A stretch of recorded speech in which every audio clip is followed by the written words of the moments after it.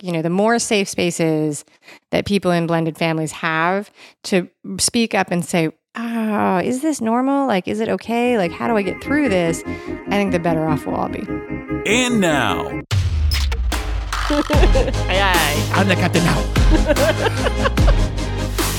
Coming to you from the K2 studios in San Diego, California. This sounds great. You sound amazing. I always sound amazing. It's the world famous Everybody's hitting off like BFFs. Chris and Christine Show. Hey, what's happening? How are you doing today? Thank you so much for being here, and I am Chris. And I'm Christine, and welcome to episode 157 of the Chris and Christine Show. Ah, fantastic. Are you staying dry? Because I am super soaking wet. Well, we are definitely dripping wet up here in Central California. If I sound a little bit far away as you're listening to this episode, it's because I am a full 333 miles away from home. I thought it was like 350, but as a crow flies. Thank you for trying to correct me. No, it's actually 333. I charted it out. Oh, well, check that out. So how's the weather been up there? Has it been raining like it is down here? We had a huge windstorm this morning. It woke me up. I was laying in bed here at my parents' house because I've been up here for Ezekiel's birthday, and I was just, resting and had like a full another hour to sleep because, today was a holiday. And then I hear this raging wind outside. I opened up the blinds and I thought that all the trees were going to be like knocked over. It was so windy. It was crazy, but it wasn't raining at that time. So we've had 3 rainstorms today and a lot of wind. And my parents found out they got a call from their neighbor for the cabin that they have up in the mountains. And apparently a big branch broke off of one of their oak trees and fell on the roof. And we're going to go up and check it out tomorrow. Hopefully there's no damage, but there is a chance.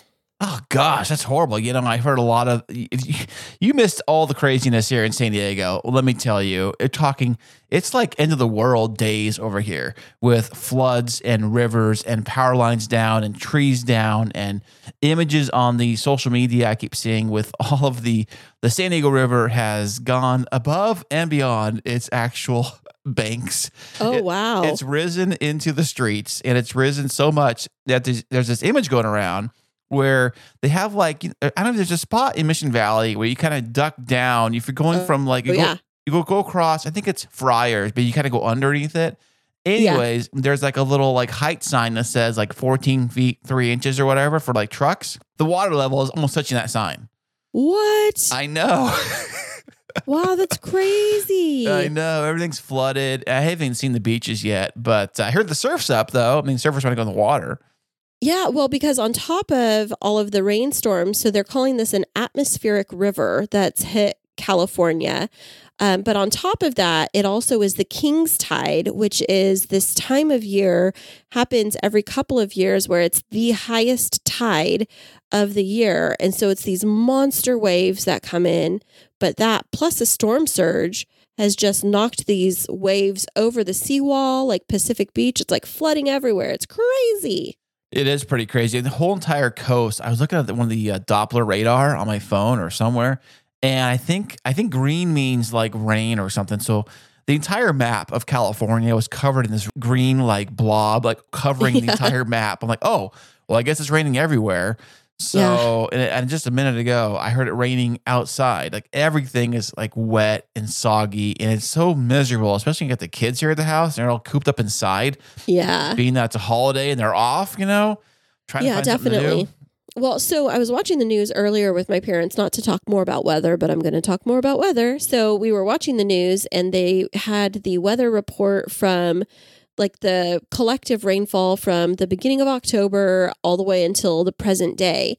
And Fresno, from October 1st until now, which is, middle of January, they've had 9.5 inches of rain in Fresno, which typically is there's a lot of agriculture, but it's typically pretty desert-like for the most part. And so, California has been in this perpetual drought, but 9.5 inches of rain in Fresno since October. 9.5 inches. Yeah. Wow.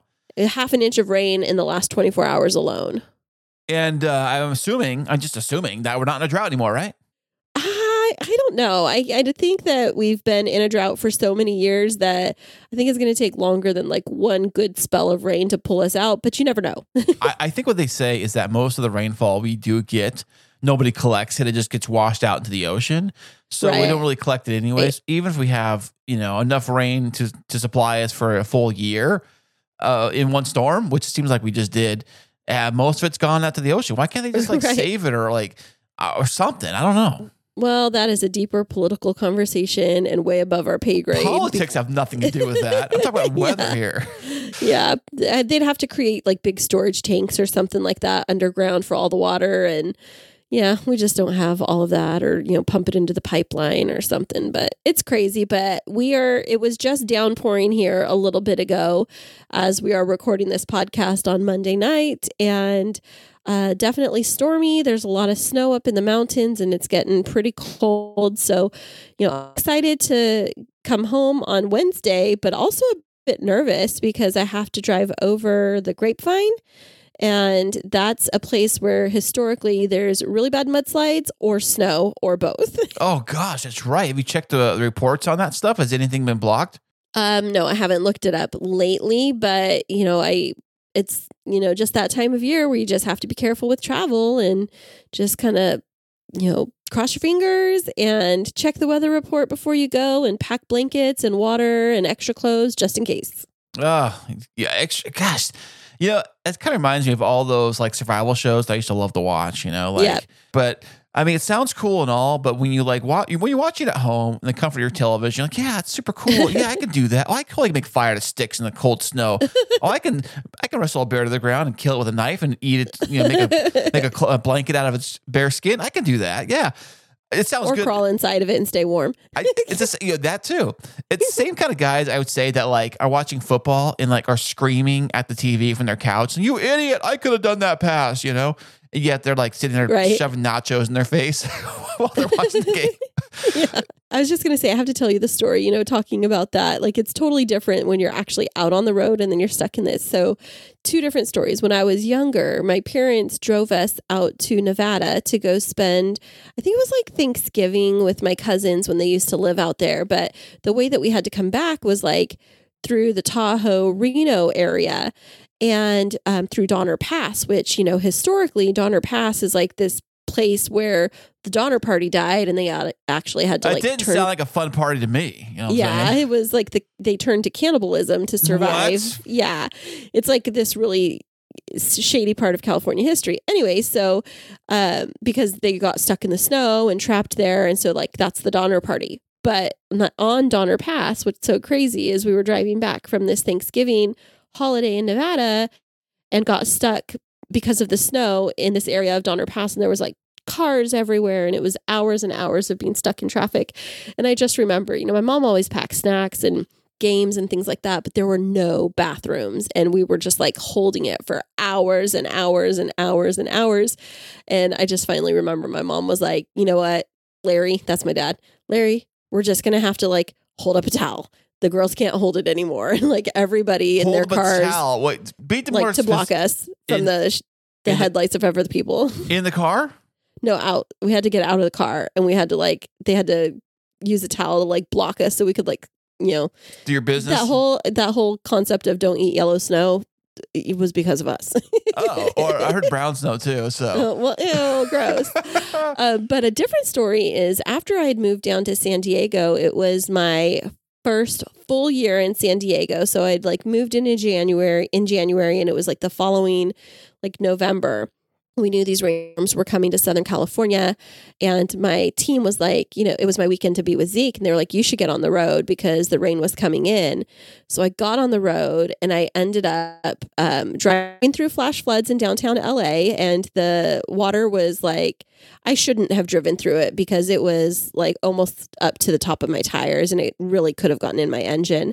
But then I kept driving and got stuck on the Grapevine, the last stretch of the Grapevine right behind a mudslide. I was maybe 20 cars back from a mudslide. It had just closed down and blocked the whole freeway, and we were stuck there for like 3 hours while they had to like come in with Caltrans and move all of the mud aside. So it's a real crazy time of year. Oh, I hate weather. Only weather I like is clear, sunny days. I'm talking about like 80 degrees, sunshine, and not a cloud in the sky, but funsy, No, I like the cold, just not the rain. Okay, move to Antarctica. You got a place waiting for you up there. Well, like the thank cold. you. Me and the penguins. You yeah, and the penguins. They're dressed up for you in their suits. In their thank tuxedos. you. They're tuxedos. So other than that, how's your week been? Well, I wanted to hear first about your week. What's been going on while I've been up here and out of the way? Oh, my goodness. It has been craziness down here in San Diego, keeping the fort alive. You know what's funny? I should not say too funny, really, is that when I have to watch the kids. Watch? You mean take care of your own spawn? Yes. Watch the kids. Like watch the kids. You mean when I watch them? All weekend, all 3 days. When you have to parent as a single dad. All 3 days by myself, and they are out of effing control. Man. What do you mean? Like, what do they do? Like, ask to be fed? No, that's not the thing. And want attention? I wish it was that easy. Just acting up at the store, just acting up everywhere we go, trying to be shock jock, trying to, the things that Mason does, it just kind of gets out of control where he tries to be he'll do anything crazy things that Jacob does tell him to do. Like, hey, do this thing really quick, and they're playing catch in the store with the balls that are for sale, stuff like that. They're being loud, obnoxious at the restaurants.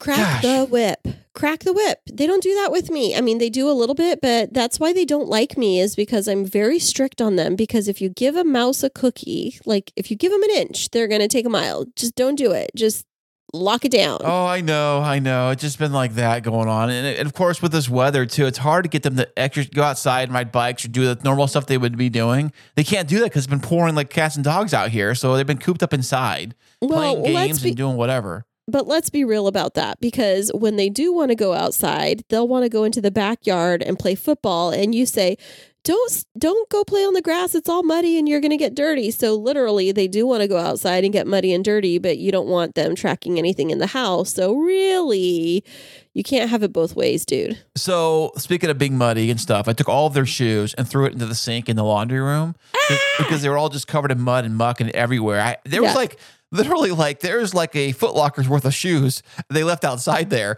and I put them all in the thing in the sink, and then because they're full of water, right? So they had to run the water out. So plus clothing too.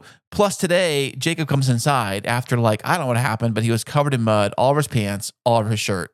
He did a slide or something because they were playing outside in the rain for a little bit until it started getting more rain coming in. Yeah. Because Mason is into baseball now. So he starts Little League coming up here soon. And he wanted me to get him some baseball gear. So I got him a batting tee. When you put the little ball on it, you hit the ball off the thing. So he had those practice wiffle balls he was playing with out in the backyard with the thing until it started getting raining. And both kids were having a blast hitting the ball off the tee out to the hill or wherever they're hitting it to. And then it started raining and they left all the toys out there and all their stuff out there. And but they came in muddy? Well, Jacob did. I don't know how they got the mud on him. I told him, Jacob, go upstairs. Here's a plastic bag. Put all of your muddy clothes in this plastic bag and we'll take You let him walk upstairs in muddy clothes, Christopher? Well, I told him not to, but But then you handed him a bag and told him to. I said, please just put everything in here very carefully. Don't get mud everywhere. Just put it on this bag. Just hose him down. Just make him strip down and hose him down. Let him freeze. Throw him a towel outside. That's what I would have done. That's great parenting advice from Christine. You've heard it here first. In the cold, freezing rain with snow and ice, hose him down. Did you survive Mudpocalypse 2023? I'm working on it, but I have not survived Clover apocalypse. What's going on with Clover? She's leaving little Tootsie Rolls on the carpet again. What? I let her outside for 5 minutes today. I'm like, I set her down for a little bit. I go do something else. I check out her. I'm like, where are you at, Clover? And then I go in there. I see your little presence on the carpet for me. And I'm like, Clover. And then I look at her and I have a little conversation with her. I tell her, go sit down. She goes on the couch, sits down. And I'm like totally looking at her. I'm telling her, look, Clover, no pooping on the carpet. And she looks at me like, uh-huh. I said, no, pooping is in here, in your playpen. We gave you a little bark potty. That's where you go poop, right? And she looks at me like, uh-huh. Too many words saying the P word. No more. And she's like, I I'm so cute, right? And she's the whole like laying on her back, like, I'm cute, right? She's like, my mommy's gone. There are no rules. Yes, I think that's what happens around here when the kids are gone and you're gone, and everybody else is gone. It's like chaos. But that's the thing is, you and I have talked about this before, is that, when you're home with your boys, you're not watching them. You are their parent, their biological parent. So, honey, you gotta not act like you're just babysitting them and they're like misbehaved kids that you're babysitting and you can't wait for their parents to get home to hand them back over. Actually, you are their parent. Actually, I can't wait till school starts tomorrow morning. It's going to be so much fun. I can't wait. It's like the first time in history of life where I'm actually going to get super excited about taking the kids to school. It was one day. Oh, my word. I'm like, yes. Tomorrow can't come soon enough. I'm See what I deal with, everybody. This is why I'm like, I need sanity. I need to go do weddings on the weekend. I need to do weddings on the weekends. Well, I'm sorry that you've had a rough weekend up there. I, on the other hand, have had a fantastic weekend. I am here up in Kingsburg where my family is because it is Ezekiel's birthday week. It's also Jacob's birthday week. I mean, we have boys that have birthdays one day apart, which I think is so bonkers, isn't it? That's crazy. I mean, think of the odds on that, Right. I mean, imagine if they were the exact same age. That'd be really trippy. Gosh. That'd be too much. That would be so crazy. It'll be like they were twins. But it would be, yeah. But I came up here on Friday, late evening. I left just after work and got on the road, and it took a long time to get up here. But I've been spending time with my family. I threw Zeke a birthday party last night. Actually, we threw the birthday party, you and me. You just weren't able to be here. We hosted a dinner. Yeah, thank you. So hosted a dinner. I asked Ezekiel what he wanted to do, and I feel very fortunate because it's like, he's turning 18. He's becoming an adult. And when I asked him what he wanted to do for his birthday party, and I just left it wide open, like, do you want to have a party with friends? Do you want to do this, do that? He really, like, the first people that he listed that he wanted is all of his family, like my side of the family, because he's so close with them. And like, it warmed my heart that those were the first people that he thought of that he wanted to celebrate his birthday with. And so he had some friends come too, but, he picked this steak place that I used to take him. His dad and I used to take him a lot when he was growing up. And so it was great. They got some decorations. I put them up, some balloons. I made him a cake. He wanted this. He calls him Sean O'Malley. Sugar Sean O'Malley is what he calls them. He had this one image that he really wanted to have on his cake. And so I had to do my research, like, how can I get an edible image printed while I'm in San Diego, but have it ready when I get up to Fresno? And did I just want somebody to make his cake, but I couldn't find somebody to make his cake. So I was like, you know what? I'm just going to make it. And so fortunately, there's a cake place called Creative Cakes and More here in Fresno, and they do the printing of the edible images and sell everything that I needed to make Zeke's cake. So I got all of that on Saturday and made his cake. My mom and I made his cake. And then on Sunday, we had all of our family go out to dinner, and it was really fun. And then I had Zeke today and went and bought him some new slacks and took him to lunch for tri-tip. And, he was just so grateful for his birthday party. We had such a good time, and he just kept telling me what a great time it was. But he was most excited about his birthday present. Oh, what was that? Well, his birthday present is he really, because he's turning 18, he wants to go to an 18 and over comedy club in Vegas. And there's this comedian he really, really likes that he watches on YouTube who is going to be in Vegas. And so I surprised him and told him that in June, so right after his graduation, that I'm going to take him on a Mom and Bubba, I call him Bubba, so a Mama Bubba trip to Vegas, and we're going to go to a couple of restaurants he's been wanting to go to, and we're going to go to this comedy club so that he can go and hear this comedian. And so I thought maybe he'd be a little bit excited out of it, but it just made me feel so good that out of everything that he got for his birthday, he's super excited about going to Las Vegas because, he's been asking us for months to take him to go to the Dick's Last Resort restaurant, right? Yeah, that's right. Yeah, so we're going to go there, and then I'm going to take him to this comedy show, and he's just over the moon. And, I love that because quality time is my love language and he wants to spend time with me. He's really excited that the two of us are going together, and I'm just really excited to be able to spend time with him. And I just can't believe that my kid is 18. Fantastic. I can't believe it either. You know, you got an 18-year-old. I got a 13-year-old over here. I know. Wow. Yeah, because we have Jacob. So I'm coming home on Wednesday, and then we are prepping to have Jacob's birthday party this coming up Sunday. So we had one birthday party this Sunday, another one next Sunday. You know, I never thought it was going to be crazy like this in January when we first started dating.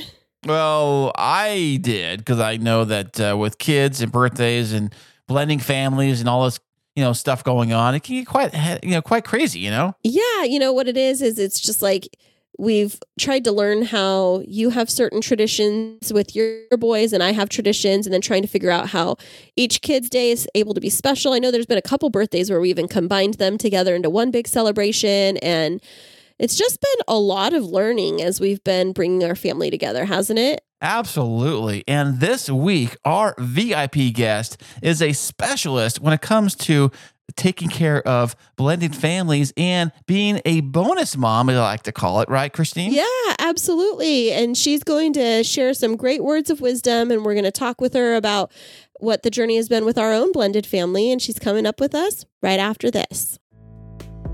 Enjoy listening to podcasts and ever wonder, can I make a podcast? But it seems so complicated, and good audio production can take time. What if there was a way to create an amazing podcast easily?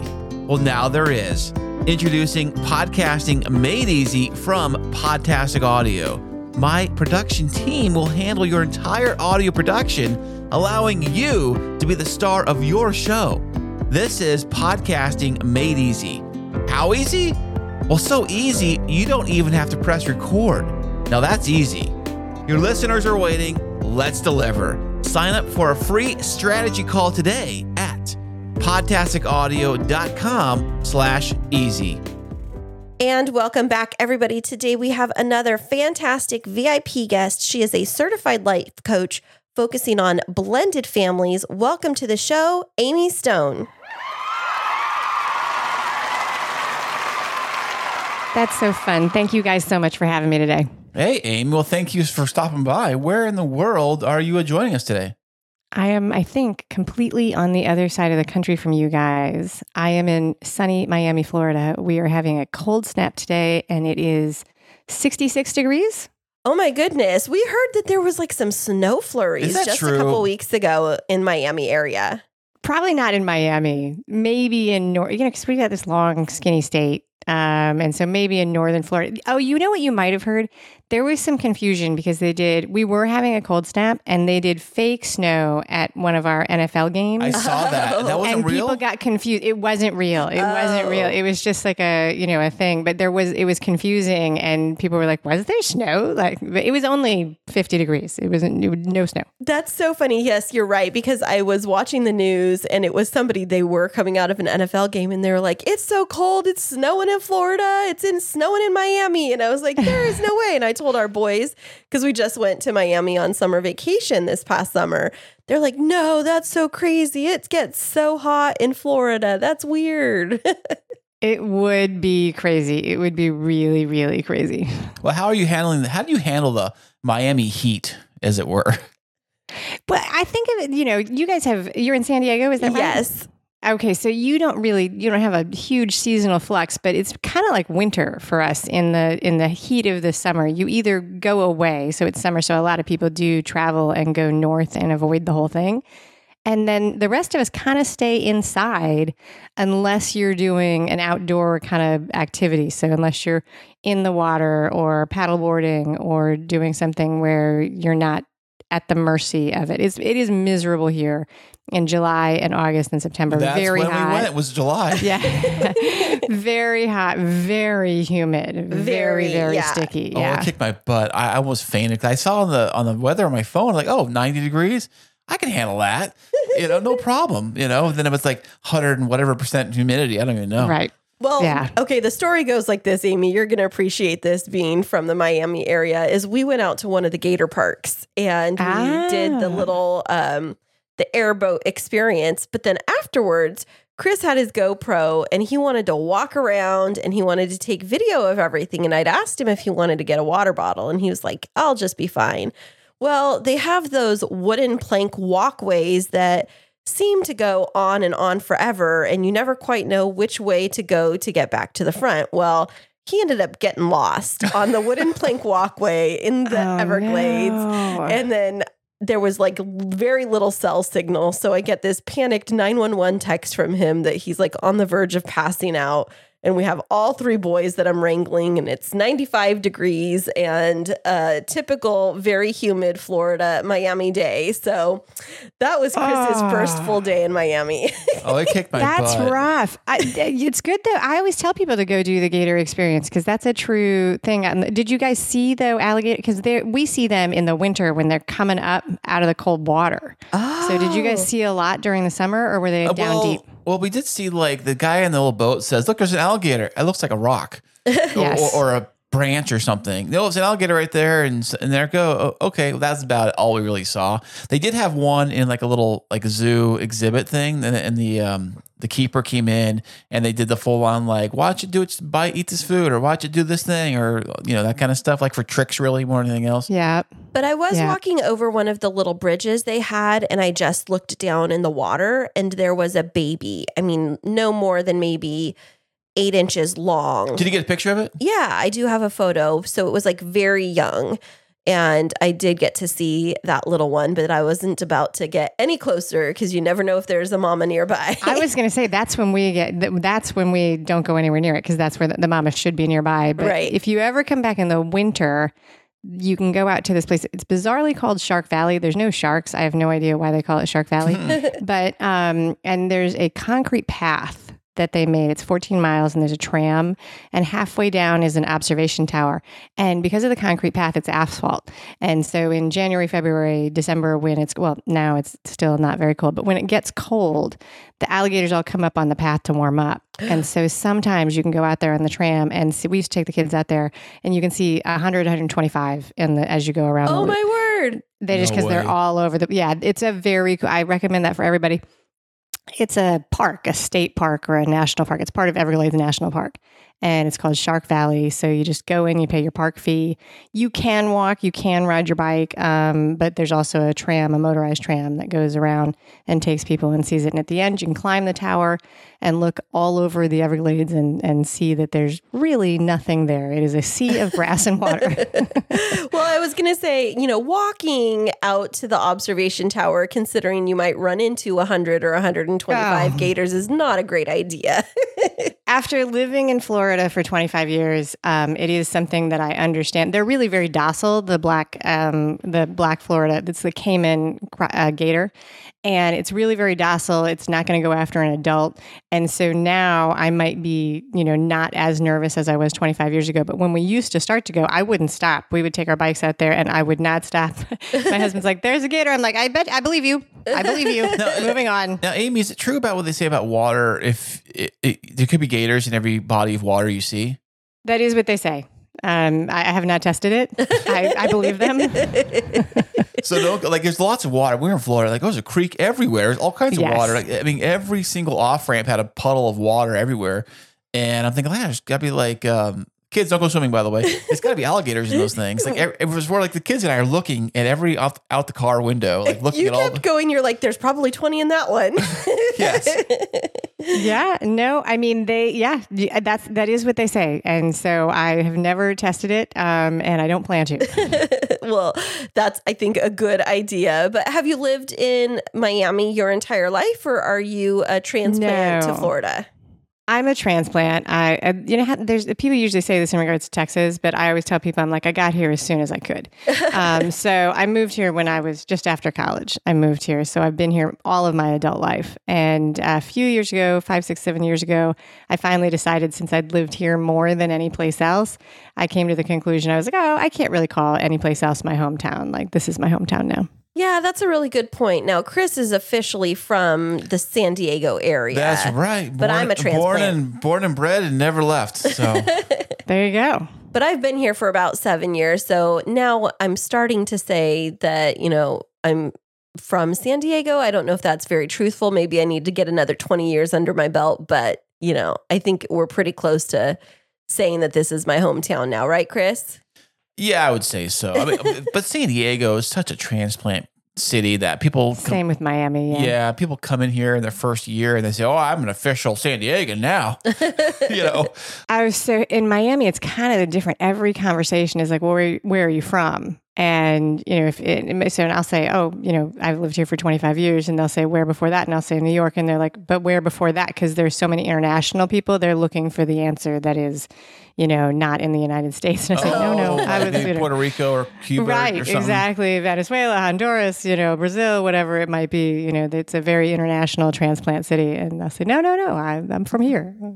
Awesome. Well, we are very excited to chat with you today and learn a little bit more about you. When we were looking up the information about you and reading your bio, I was super fascinated by the fact that you are a life coach. How did you make your way into that industry? So the way I made my way into that is that I was doing some fitness coaching, endurance fitness coaching. I was coaching runners and triathletes, which is my hobby, running and triathlon. More running these days than the triathlon. And I was using life coaches. I had worked with life coaches in the past. And I was inquiring about life coaching because I wanted to get better at helping the athletes I was working with motivation. Oh, okay. And so that's what started me on that path. And then I took the plunge for certification because in 2020, the races stopped. And so where the people I had been talking to about their marathons and their triathlons, I was, talking to them about, intrinsic motivation and external validation. And they had listened to me, but they were more interested in how many miles I should run and how to get faster. And when the races went away, they were very interested in talking to me about motivation and how to feel better about it and how to deal with the process of the races being canceled. And I very quickly realized that while I had some answers from my research and my experience, I didn't actually know how to do that type of coaching because it is very different. And so I was like, okay, then I will take the plunge and learn how to do this style of coaching. And so that's how I got started. So let's back up for just a second. So working with runners around motivation, I guess I just have this assumption that if you're in the industry, like not in the industry, but if you're into running and you're into races, that you're automatically always motivated. Is that true? I suppose so. Where it comes up definitely the runs that I was working with people on were like marathons, and you're pretty committed before you even start that process. So there's a piece of that that's definitely true.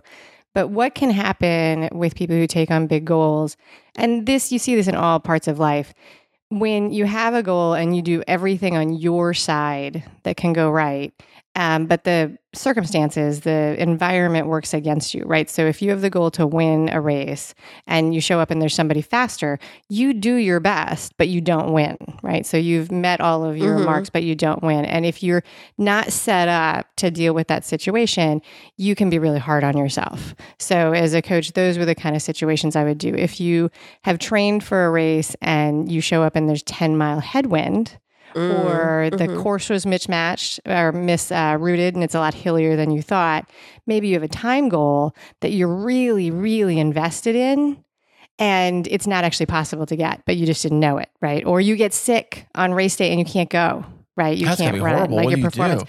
Right. Well, yeah, you have to have like the skills. That's where like the motivation coaching comes in, where before the race, we talk about it. We're like, okay, what are your goals and what are the situations they're afraid of and what are the other things that could happen and how will you navigate that beforehand so that you're ready for it? Amy, how is someone actually trained for a marathon? I mean, it's 26 something miles, whatever it is. 26 miles. Yeah. Yeah. How do you train for that? Little bit by little bit, you start where you are.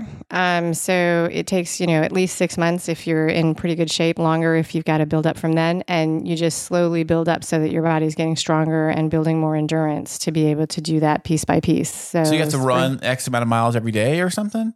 You every day, every other day, you can switch it up. So, you can do nowadays with the Peloton, everybody's got a Peloton. So it's like you'll run one no, day that's and not a bike the Peloton. next day. That's a laundry rack is what that is.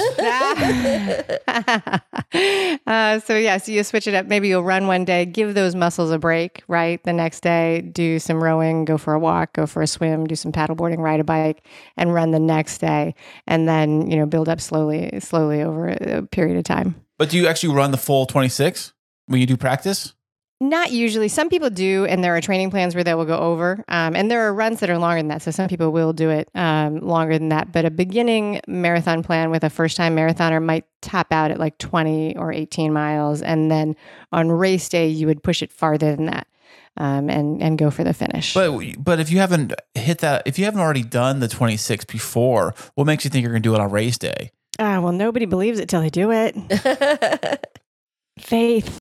Yeah. And, I've wondered about that when I see like marathoners on the Olympics or when I see on Instagram my friends that are running half marathons and full marathons.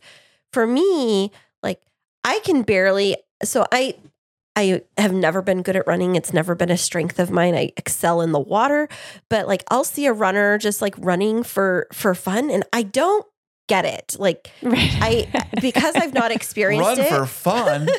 Well, I only run because I'm chased. No, listen, not everybody loves it. So are you a swimmer then? Yes. Uh-huh. Yeah. And they don't usually go hand in hand. I got to tell you, like people, that's the group of people who when I talk to them, I love swimming. It's a completely different thing. It's a different animal. Yeah. And so I guess that's where, when you're talking about motivation, and that's where I struggle because I've always thought, oh, well, all these people are running. Maybe I should try and be a runner. And then when it comes around to motivation, I'm like, I can't even get myself off the couch to think about putting on my tennis shoes to run down the street unless a dog is chasing me.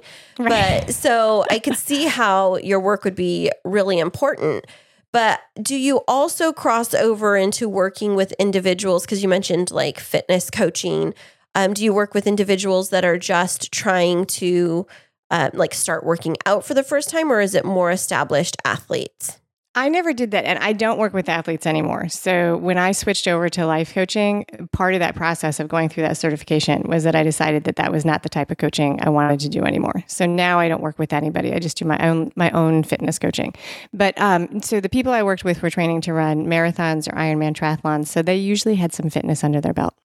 Okay. So you mentioned not being in that dimension anymore, and we know that you are working with blended families.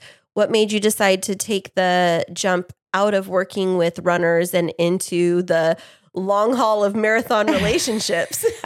So my lived experience is that I am a stepmom and a mom. And so I had that experience. My stepkids are grown. I've been a stepmom for over 20 years, and my biological kids are 6/7 grown. I've got one in college and one in high school, right? Okay. So, and so that was my lived experience. The life coaching process, like the process of certification, this probably won't surprise you, is pretty introspective. And it's kind of there's a piece of it that's a personal journey, right? You're learning these tools, you're practicing them on other people, you're thinking about how they apply to yourself. Mm-hmm. And so through that process, I realized that I really enjoyed doing that. And you have to do, or I think that all programs are like this. The one that I did, you have to do a certain number of hours with other people to demonstrate that you have some skills and do some supervised coaching and all of the things like that. And so I made a decision to just find total strangers to do that, not to use any of my fitness clients for that practice stuff. When I look back at that decision, it was probably a little bit about the fact that I was testing out the waters for, do I want to do a different type of coaching? Right. And like I couldn't have verbalized that at the beginning though, I will admit. And so I just made the decision. I was like, you know what? I think that I can make a bigger difference here. I think that I'd like to do more of this. And I took the plunge. That's so interesting. So you mentioned being a step parent for 20 years, but not being a life coach until more recently. Yes. So, we're very transparent about the fact that we have a blended family, that we came to this both with children, Chris and I, with children from previous relationships. And so when you think back to, 20 plus years ago, when you first became a step parent, What was that transition into having stepchildren like for you? Well, I'm glad you asked.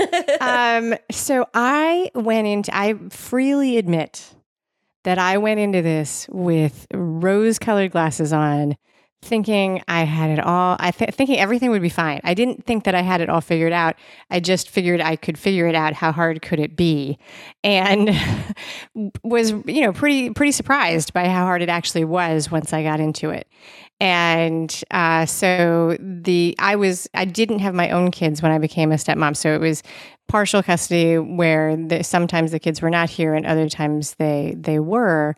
And, I loved my husband and I really liked the kids. I thought they were adorable and cute. But living with kids full time is a lot different than, seeing them for a few hours every few days. How old were these kids, Amy, when you first met 4 them? and 8. Oh, okay. So 4 and 8. So they were pretty young. And so, but living with people is hard. Living with small people is hard. Oh, yeah. It was hard. So what I tell people, I say, I did not know what I was doing and I had to figure it out as I went along. And one of the challenges I think of blending a family or stepping into a family where there's already children where you may not have them is that it is a rapid transition. One day you are living in a house with no children or your own children. And, you think about it and you talk about it and you plan it. But there comes a day where all of a sudden you are living together, whether it's for, half the week or a whole week. And it's a rapid transition. It's different than I think a lot of people expect. That's one of the reasons I think it can be hard in the beginning.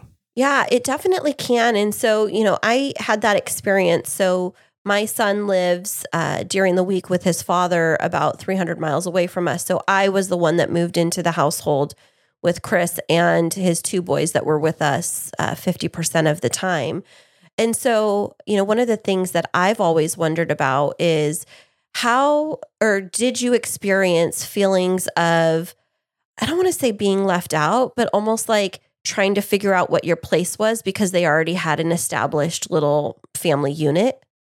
So it's interesting the way you phrase that because you've been through it. The answer is yes, absolutely. And at the time, I felt like I was being excluded or I felt like an outsider. Looking back, what I think was really going on was exactly like you were saying. They had established routines and I kind of call it a secret culture, but they didn't know it was secret. Right? They just had routines and things and habits that they all did together that they all knew and I didn't know, right? Like the seat on the couch, or we watch this show and that show, or we eat these things on this way, or this is my favorite food. All of those things that they had established that they knew. And so they were just being themselves. And not even actually trying to exclude me, probably just, kids are generally sort of very self-absorbed. Yeah, they're kind of like a little shy too. I mean, when our kids first met Christine, wasn't Mason or Jacob poking her head around the corner of the door, like, who is this stranger that Dad brought home? Right. Yeah. And so I definitely did. I felt like I didn't know what was going on, and I felt like there was a rhythm I didn't understand. And my husband and I talked about it a lot, like at the time. It took a long time for us to figure out like our way through that. And by a long time, I mean probably months and so on and so forth. And he didn't realize that I was waiting to be invited into some of these moments. He thought that I should just sort of assume that I should be included. And from his side, he was trying to honor the fact that maybe I didn't want to do everything with the kids. Like maybe I didn't want to watch 4 hours of Blue's Clues, which would have been true. Oh, right? Come on now. It's so much fun. Right? And, so he was trying to like honor my space. And on the other hand, sometimes I was feeling pushed out and not included and did not know how to ask to be included. And so that was the process from our side. So I definitely felt that way in a variety of ways, in a variety of situations, and we would learn our way through it. Amy, but it is a place where I wish that people had more support. Honestly, well, should you guys kind of discuss these things prior when you're dating the person before you bring the hey, I've got kids and here they are. Here are some things we do. Maybe like a little background. Sure. I mean, the way I describe it is because I don't think they know. I don't think that people know their secret routines. Like, so the way I sort of explain it is like we all grow up in houses with our families, and we have a culture of our family. And we think that these things are normal to us. And we assume that every other house in the world is probably like ours, right? So, for example, my family was quiet. And during the night, we did not, you open doors quietly and you close them quietly. You would never flush a toilet in the middle of the night in my house growing up because it would wake the other light sleepers up. My husband's family is loud. They do not have this rule, you guys. Open doors, close doors, unload the dishwasher in the middle of the night, clanging things around. I'm like, what is up with this? Clanging and banging. What is up with this? Like, why do you behave like this in the middle of the night? But he doesn't know. He doesn't realize it's unusual. He looks at me like I'm an alien when I'm like, what are you talking about? Yeah, I'm unloading the dishwasher, right? And so the adjustment to like a person stepping into an established family is similar. It's like being a house guest, except it's your own house. Yeah. You know what? That's so interesting that you mentioned that. Chris and I had conversation. So we recently, just over a year ago, bought a house finally together. We've been married now just over 2 years, and we lived together for a year prior to, once we were engaged, we lived together for a year before we got married. But I remember when we were in the old house that Chris had bought by himself as a bachelor, with his 2 boys. Bachelor? It's because it sounded like it was a bachelor pad or something. Like as a single Did you dad. have a black leather couch? Because it's a rule. Yeah, just to mind the white stains on the... Big TV, leather couch. No, I had nothing leather at all. I couldn't afford that. But he had the big TV. He had the picture of the caricature of the bartender dealing a martini. That's my favorite picture. Yeah. But when I came in and there were certain things that were kept a certain way, and after we got married, that was a conversation where I still sometimes felt like I was a house guest, even though I was paying the mortgage. Like it just didn't feel right. And so for us, it was a big step forward for us to buy something together that was uniquely ours, but not everybody has that opportunity. And so figuring out like how to help yourself feel comfortable when you are coming into a family unit that might have been more established and you're trying to not push your way in because you've been invited in, but sometimes it does feel like you're pushing your way in or like having to make room for yourself because maybe the others aren't equipped with the skills to help you feel welcomed into that little group. Right. And so you guys bought a house, which is a great way to do it. I think that other people do it by redecorating or moving things around or creating new traditions and shaking it out. I think that some of it, just like you said, people don't have the skills or the knowledge or the awareness. And we think that they do, but they don't. And then probably we shouldn't have the expectation that they would, right? Right. This is a place where it's helpful to have people sort of step us through it. And so in my case, it was, when I said to my husband, I said, I feel like you should invite me. And he said, I think you should just assume that you're invited. That was us realizing that we were not at all on the same page. Oh, yeah. And so that was the beginning of that process. And this was a long time ago. And truthfully, I was not taking notes like, hey, I'm going to teach people how to do this 20 years from now. So I remember the high points, but not necessarily all the details sometimes. But one of the things that I remember which was really interesting, we moved my husband's bachelor apartment couches into our first house. They were green, not black, but it still fits the mold, right? Right.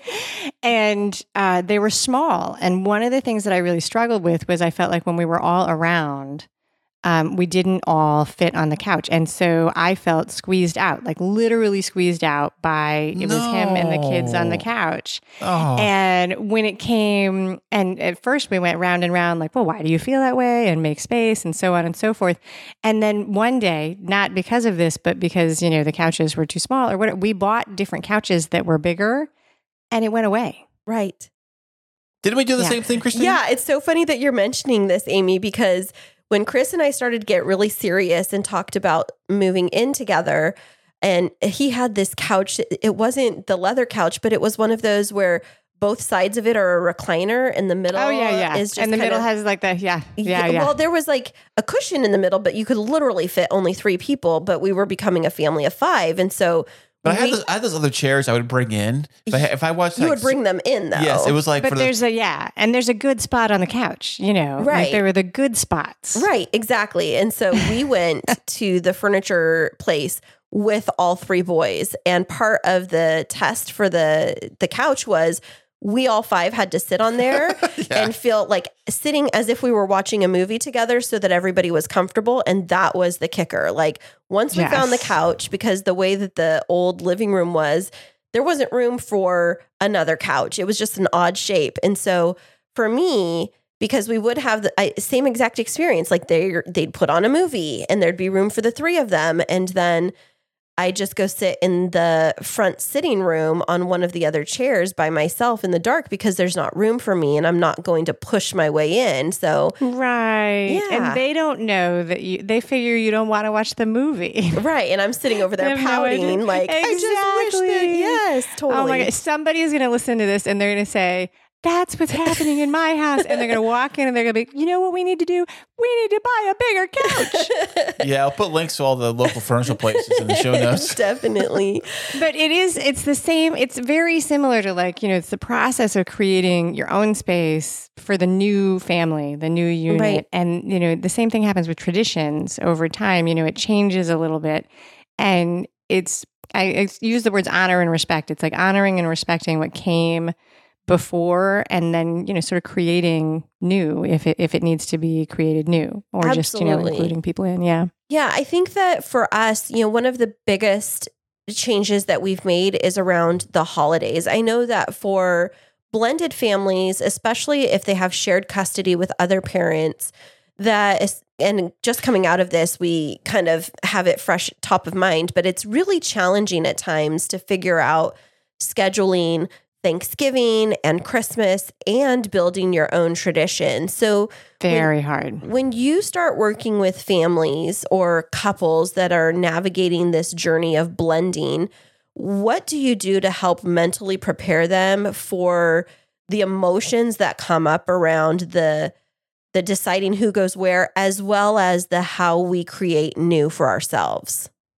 That's wow. How much time do we have? Gosh. We got all day, Amy. We got All day. Okay. So, every family is different, right? And so you start by looking at what's going on. And one of the things that I do with people when at the very, very beginning is I ask that, try and get an entire picture of all the people who are involved. Because especially with the families, all of the people are involved.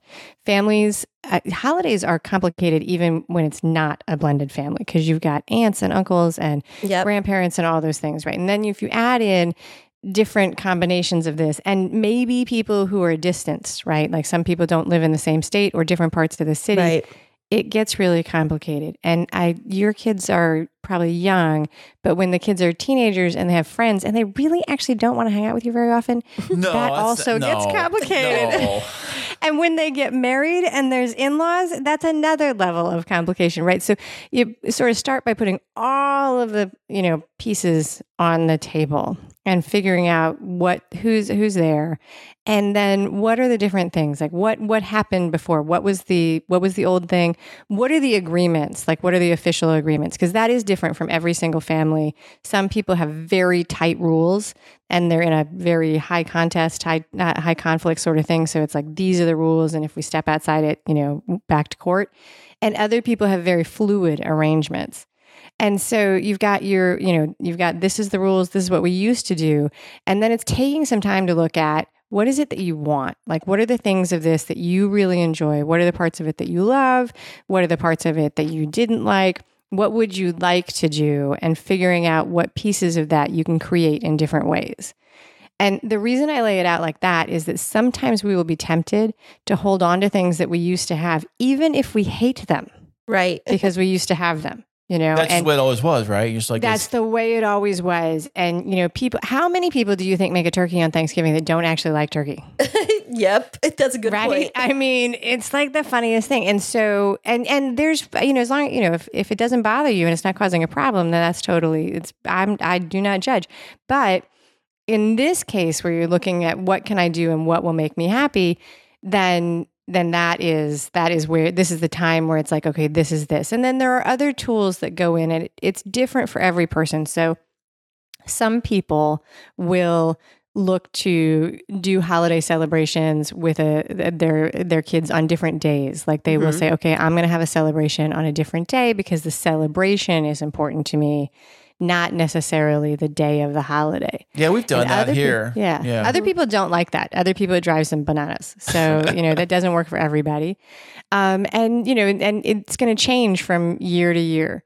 So my stepkids are grown. When one of them was a teenager, I remember we were having Thanksgiving, and my stepdaughter kept calling, and she was like, "Well, what time are you doing dinner? And what are you serving? And can we move it a little bit?" And this was going on for a couple of days. And hey, can we move it again? And hey, would you mind if we came over at this time? And finally, I said, "Hey, wait a minute, time out. Why do you keep asking me to move this?" And it turned out that she was going to try and go to 4 separate family dinners. And try and eat at all of them. And I said, listen, take us off the list. Like, come over whenever you come over.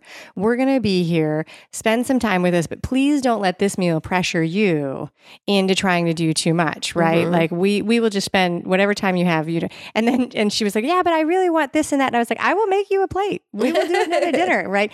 And so it's the balance of opening up the communication, figuring out what's important, and then I don't want to be like all rainbows and unicorns here. Right. There definitely are times where a piece of this is acknowledging that it's hard and we don't always get what we want.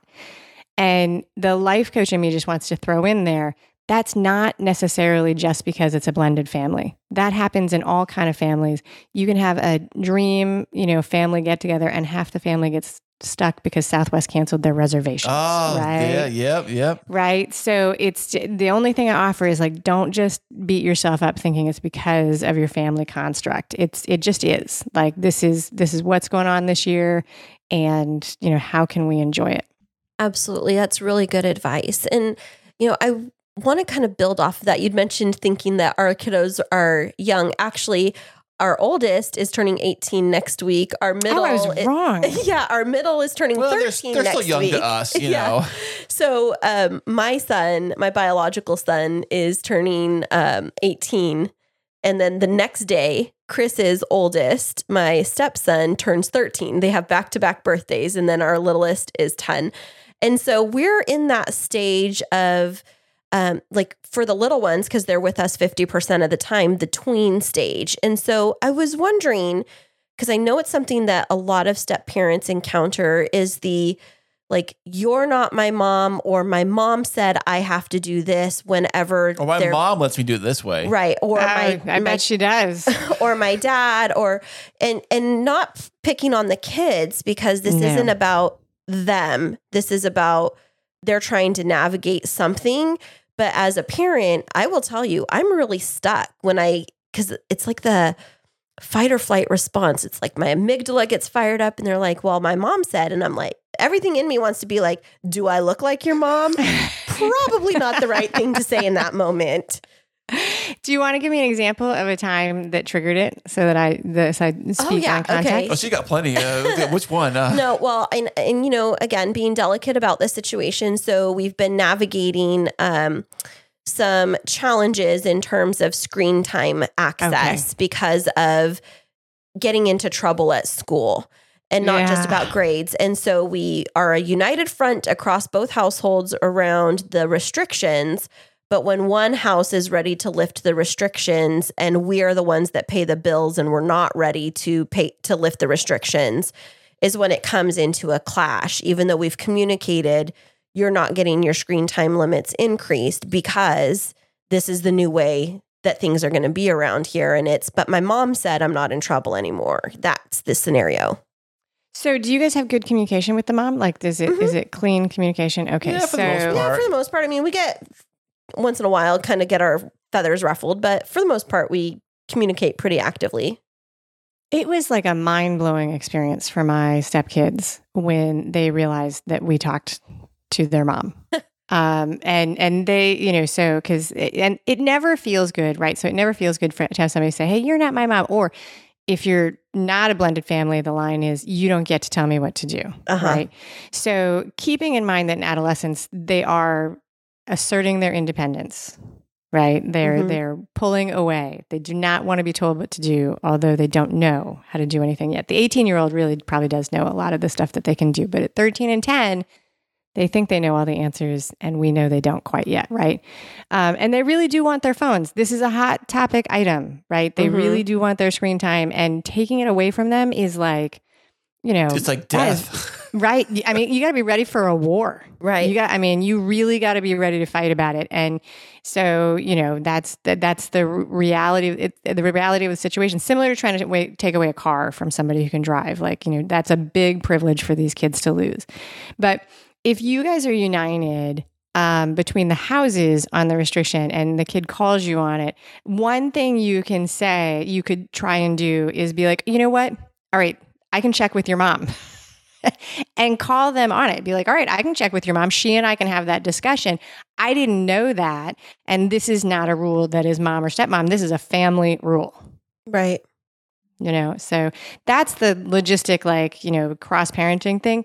The separate issue of the feeling you get when somebody calls you on, you're not my mom. That's like that there's some internal stuff that you can think about there. Like, why would it matter that I'm his mom? Like, I could be saying this to you and be, Trudy from down the street. And so that is doing some searching for like, why does it bother you that they are saying you're not your mom? And you want to get to the point where you're just like, yeah, and moving on, right? This is not a mom thing. This is, I am your stepmom. I get to make these rules. I think for individuals, well, I'll just talk for myself. I'm not going to cast a broad net and pretend like I'm speaking for others. But for me, when I get that statement of, but my mom said, and it's their time with us, I think for me, you're going to have to put your life coaching hat on. Absolutely. Is for me, as you were talking, it triggers an insecurity back to, do I really belong in this family? Am I really, do they really love me back? And I think that's really hard to wrestle with because kids are just being kids. But for me, it hits something deep inside where it's like, but I'm with you more than I get to be with my own son because he lives out of the area. Like, why would you say mean things? And so I think that's just kind of, I don't know if other people feel like that, but it definitely hits a nerve. Yeah. I mean, people do have different reasons that it triggers them, but I think that that's a common one. Like, there is a perception that if you were the biological parent, you wouldn't get questioned as much. Right. But I would ask you if your 18-year-old challenges your authority sometimes. Yes. Oh, he challenges me all the time. Well, he challenges me to a certain extent, but not like he does to my husband. Okay. Yeah. All right. But he does challenge you. So being the biological parent doesn't mean that you're not going to get challenged by the kids, right? So it's a facet of being a caregiver, but you have kids and you know that. So that's not it. But the insecurity of, do I belong and am I loved? Then you would go through, what does love feel like? Like, how do we demonstrate that you are loved and safe in this house? Yeah, that's a good one. Yeah, probably not for public consumption on the podcast. The answer, I'm just going to cut that short. Like, those are questions for you to think about. Like, what am I looking for here? And why is this triggering it? And the tool there is that once you get a couple of things that give you that feeling of love and security, you can foster that and it balances out the triggers that come and make you doubt it. And you can also pick up on the things that are causing you to doubt it. And with any luck, if you live in utopia, when the kid says, you know what? You're not my mom. My mom says I can use my phone all the time. You would then have the flash where you're like, oh, that's that thing that drives me crazy that he says, but I know that it's just him trying to get his phone, right? This is not actually about me. And you would remind yourself and be like, okay, I get it that you want your phone, and not feel like he was attacking you, even though he is attacking you because he wants his phone and it's connected to his internal being. And does that statement of the you're not my mom, or that deferring off to the parent that's not present, does that trigger a feeling of a loss of control for the step parent, where they feel like they might be losing control of that specific situation? Because I think that could be part of it for me too. Yeah, sometimes it's control. Sometimes it's a reminder of something they wish they had. So if you have a child-free stepmom who maybe doesn't have kids, they might have an underlying thing like, "Oh, I'm not enough because I don't have my own kids." And so that's something that can come up. And there's other things that probably come up also. But there's, because there's the thing that's happening, the kid who says this, and then there's the cascade of thoughts that happens inside us that creates our reaction. And they actually are two totally different things, right? It's pretty rare. I mean, when a kid screams at you, "You're not my mom, you don't get to tell me what to do." They're being little twerps and they're not being nice and they want a reaction, but they're children and they don't really, unless there's, something super unusual, they're not really trying to hurt you so much as they are trying to get what they think they want. And they don't have any tools other than that to do it. So, Amy, overall, what would you think would be the toughest part about being a step parent? Oh my gosh.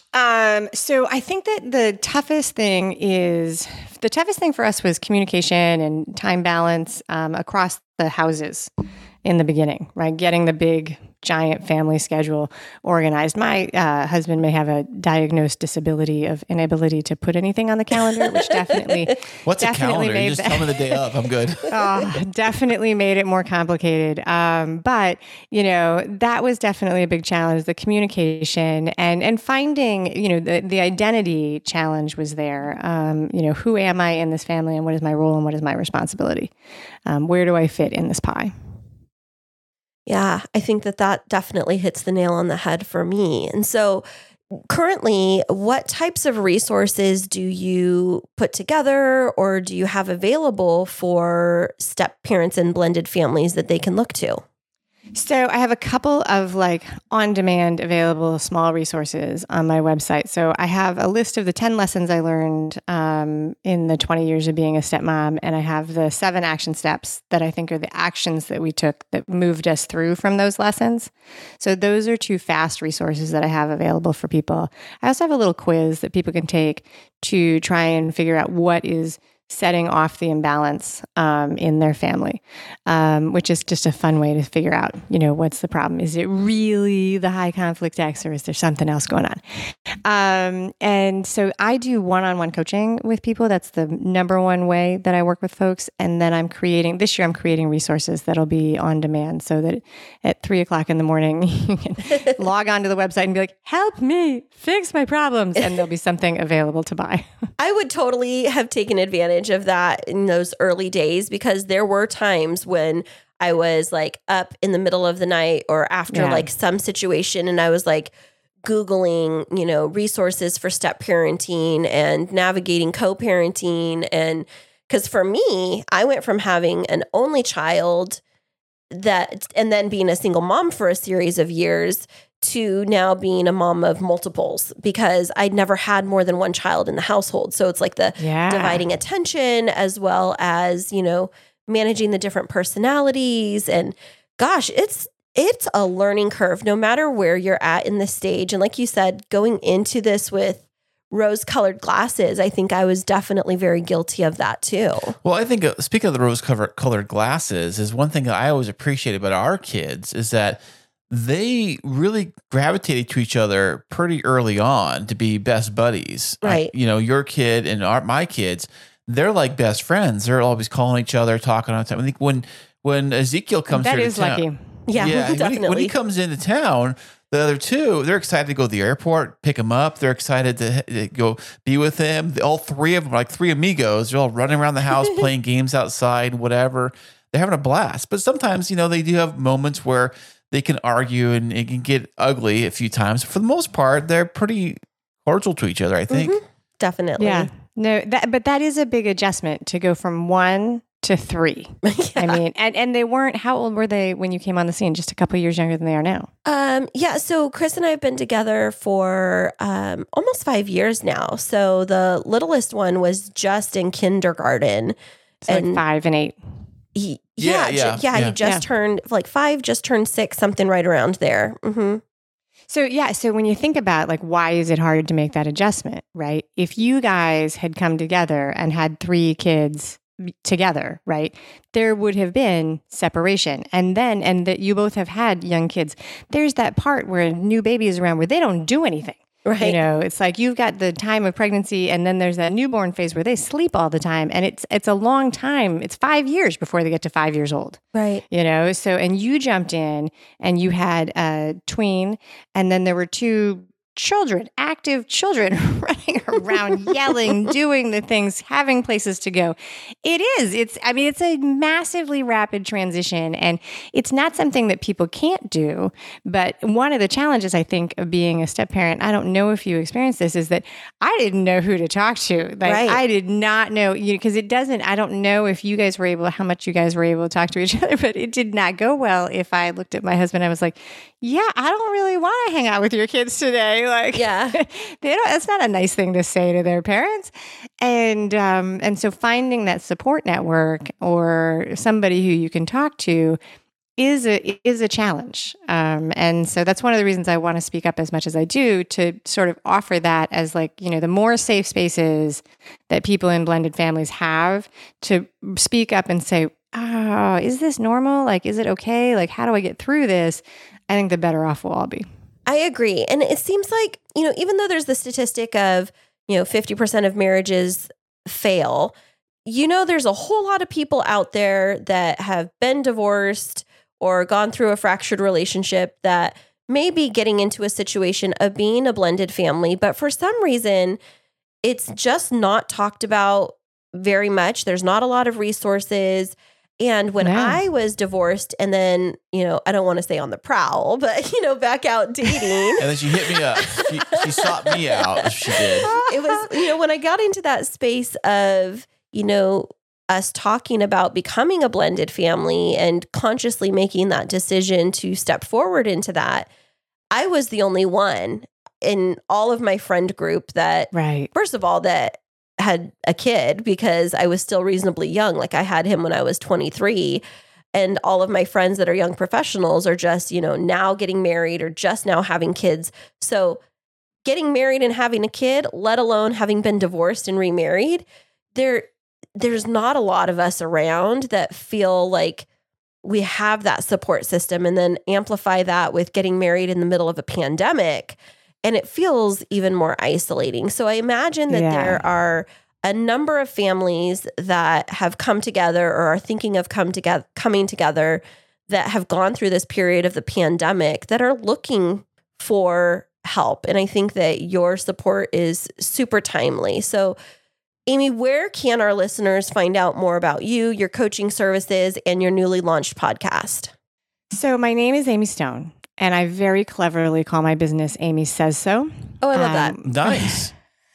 So the website is amysaysso.com, and that is really the best place to find the things that I'm doing and sign up for the resources. I do have profiles on social media, and they will hopefully funnel you to the website, where I do a better job of keeping things updated and all in one place. And the podcast is called The Amy Says So Show. And so it is just out at the beginning of 2023 and is making its way through all of the magic of the podcast playing services, and should be available everywhere you listen to podcasts. Fantastic. As we enter 2023 right now. Yeah. So did I say the right year? Did I say 2023? I think so. Yes, you did. Yeah. It's so new in the year. I could have said 2022. Yeah. So listeners, if you are a blended family, if you have a friend or a family member who is embarking on this journey of becoming a blended family, or you have a friend that just needs some resources and support, please make sure to share this episode with them. Amy, I appreciate so much of what you said. When you heard me pause a little bit earlier, I was composing myself, because you hit I felt so validated when we were talking through everything. And so I've gotten a lot out of this episode. I know our listeners will, and especially with your resources. We would just want to thank you so much for being on the show today. Thank you very much for having me as a guest. I appreciate it. Are you in the middle of wedding planning and feeling overwhelmed? There's no need to fret, my friend. Christine Smith Designs is here to rescue you. Offering wedding planning, coordination, and wedding floral design services, let us help relieve your stress and make your wedding day dreams a reality. Visit us at christinesmithdesigns.com. That's KRISTINE SmithDesigns.com and request a free consultation. You'll be so glad you did. This was great having Amy on the show today. She had so much good advice. Yeah, absolutely. I got so much out of what she was sharing and got choked up a couple times there just reflecting on our journey. I know, because we do put a lot into the podcast. We're very, very honest on this show, and I think it does shine through at moments like that, you know? Yeah, absolutely. And so I know that Amy gave a lot of tips and resources, and you're going to put those in the show notes, right, Chris? Yeah, I'll put the tips and resources into the show notes. Everything she has, I will drop into the show notes of this episode. So you just go ahead and look down below, and there they are. Absolutely. We thank you so much, everybody, for letting us be vulnerable and listening to this show. And we hope that you got something out of it. If people want to learn more about us, Chris, where can they find us? You can go to our master website, which is chrisandchristineshow.com. Absolutely. And there's lots of resources on there, including links to Podtastic Audio, as well as Christine Smith Designs, my business. And you can learn a bit more about our blended family journey following our vacation videos that you have on the website, right, Chris? Oh, yeah. I'm going to put more up when we go to Hawaii later this year. Absolutely. So thank you, everybody, so much for listening. And we'll be back with you next week.